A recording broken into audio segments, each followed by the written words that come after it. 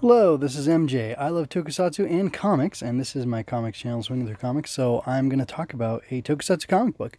It's called Beast Heart Strikers, and it's being done by a creative team of Pitts, Hunter, and the letterer's name I'm going to have a really hard time pronouncing, so I will do that in a moment when I have the actual credits pulled up. But I do want to say that I saw an announcement for this the other day. I don't remember from who. It was somewhere on Twitter, and I decided, hey, I should check this out. It's tokusatsu. It's comic books.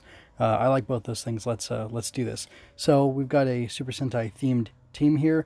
They're all based on animal spirits, and we have a cover here. I was a little surprised or taken aback by the sepia tone layered over this image of the characters here.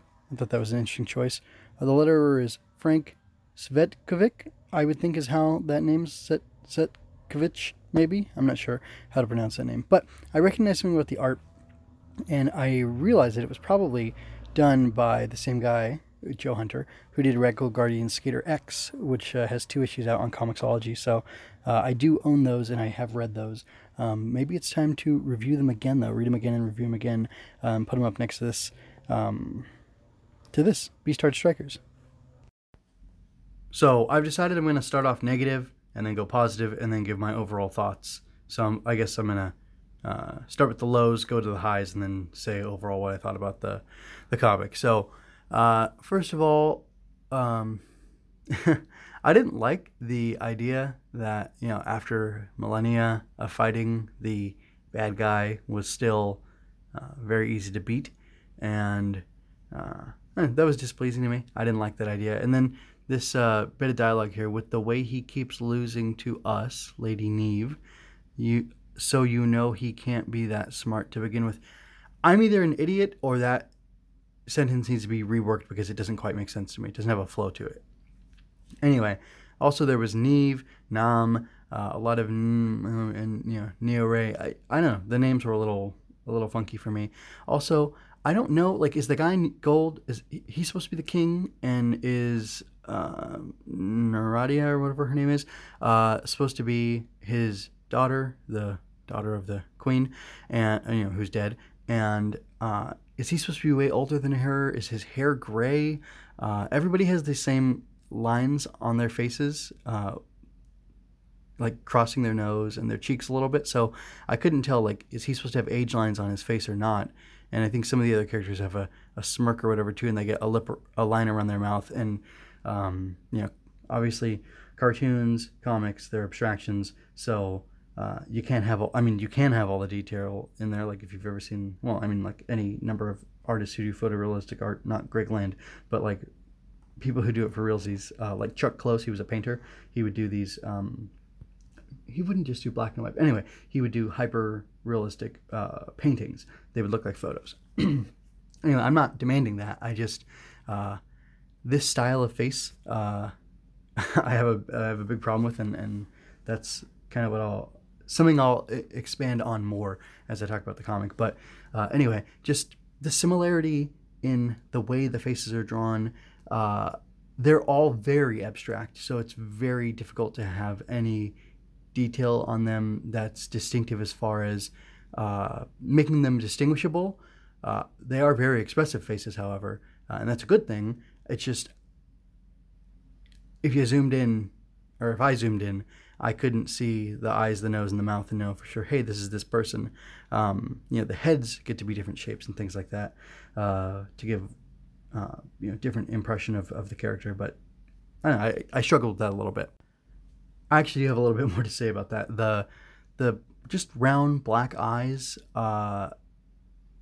they feel a little soulless and dead to me. Like, I know. Well, anyway, I'm weird about comics. My exposure was to like 70s Marvel early on, and then I had I just caught the tail end of like GI Joe and things like that. Where in the World is Carmen Sandiego, and the X-Men cartoon from the 90s, and Spider-Man, and like all these shows that were going with character designs that were less abstracted and trying to be semi-photorealistic on a budget.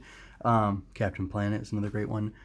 So just like the way these faces are drawn bugs me, and the same thing with like Calvin and Hobbes. And anyway, I could go on, but like I don't like cartooning. I've learned that there's more of a nuance to it and that the expression is more important, but I do have a bias against it. So I hope I'm not being unfair, because there is some great action and some great things done with these characters, but just I don't know, man, something about those cartooned faces really gets me, and I have a hard time dealing with it. And it's just, I'm just throwing it out there that I do have a bias against that, and I want to be fair in my assessment of this and just let that be known 100%, and be totally upfront about it. I don't want to be like the art teacher in traditional schools who criticizes their students for drawing anime style characters when that's most of the compelling animation that they may have been exposed to, or that happens to be their favorite style of character, because that stinks. So if you grew up on something else and therefore you have different character designs, that's fine. It's not a big deal. I'm the one who has to change. Anyway, what is done with the art, though, is fantastic. I love this Slash when they get to their Megazord type thing, their giant robot, or it seems like they all form into one body.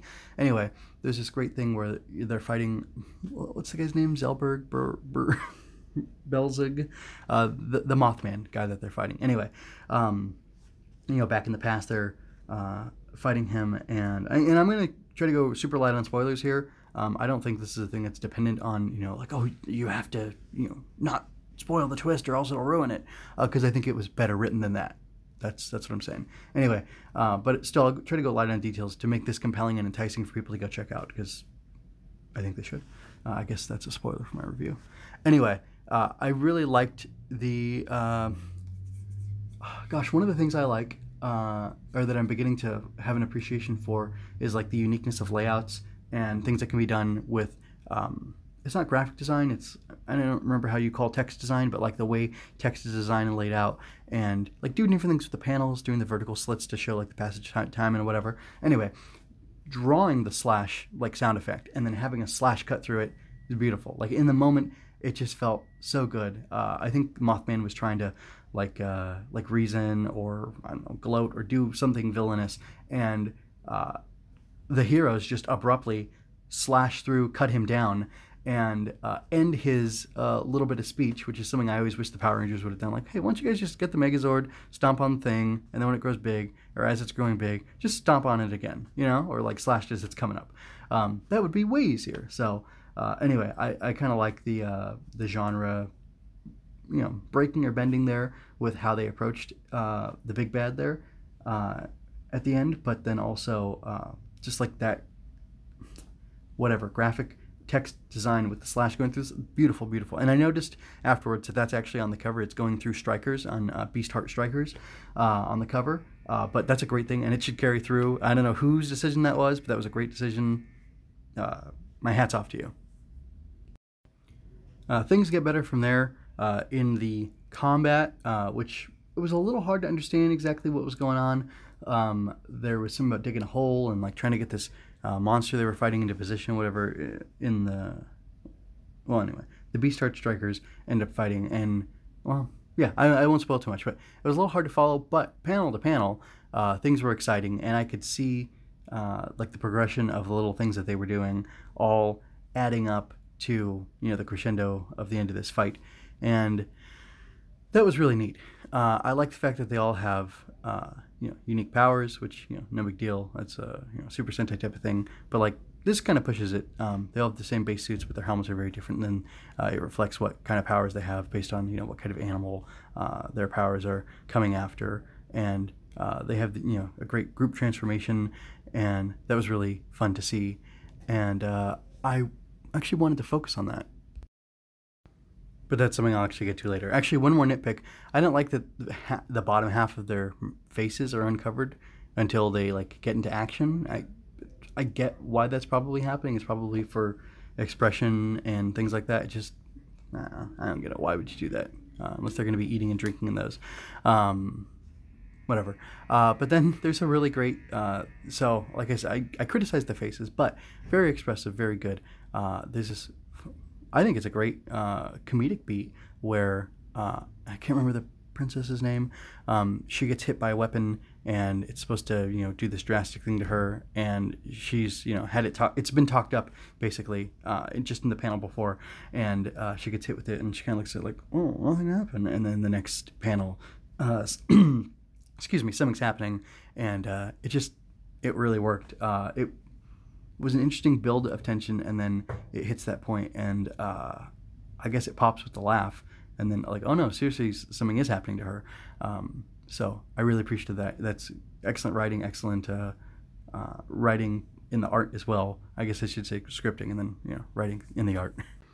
So this villain who's come to be known as Mothman, he and all his fellow, or I guess all his minions, are in this really cool looking like squid base. That's anyway, it just looks really cool. It's like holding on to a bit of rock, and it looks like a factory, because they make stuff there like monsters or whatever, and it's very cool. It's orbiting Earth, just super cool, super classic, and I really like it. And it seems like all of the enemies are based off of cryptozoology. Like the foot soldiers are these mantis-y creatures, and they're not really, they're more like a nod to Kamen Rider maybe, but the rest of them, they seem to be these cool cryptozoology things. So like he's Mothman, which is Mothman.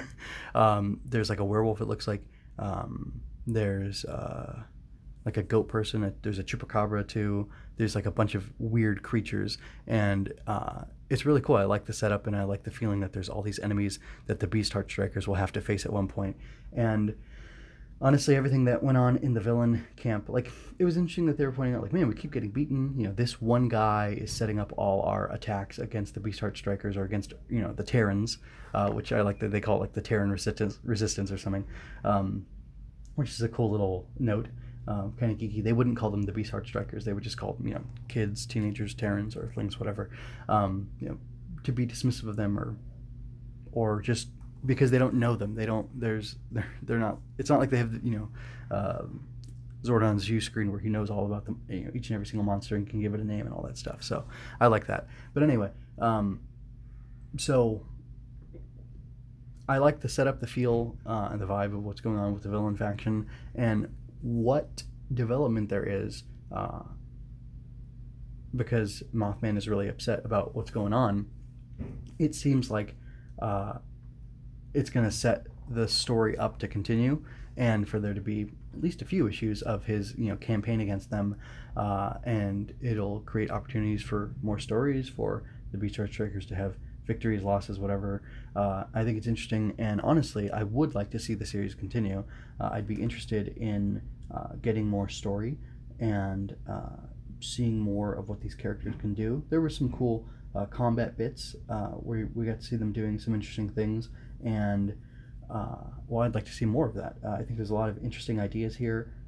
It feels, and this is not an insult in any way, it feels like very much a pastiche of Tokusatsu. There's a lot of Super Sentai in there. There's some Kamen Rider. There's some Power Rangers, I feel like. And it's all done fairly well. Like some of the dialogue was a little too quick. There's a little bit too much back and forth. Like, I'm supposed to know these characters already. I get the sense that they know each other very well, and that they've done this before. But like getting into it, I didn't catch everybody's names.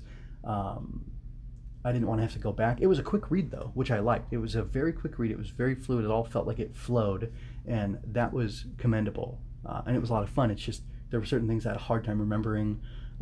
Like the names, like one, they're new, and two, they're like different. They're high fantasy. Some of the names are like high fantasy, so it's like I can't, like, that's gonna take me a while to learn. And then as far as the characters themselves, I don't know that I got such a good vibe from each of the characters. Like, maybe I did, maybe I didn't. Like, we didn't spend that much time with them in their civilian forms. We got to see them all kind of being dumbfounded, hearing the story from the princess. I'm just gonna have to say the princess. And then, who's their mentor, which I think is a cool idea. I like that, especially because she's battle hardened, and I think there could be some cool perspectives that she can share with them, or give to them that another type of mentor wouldn't be able to necessarily.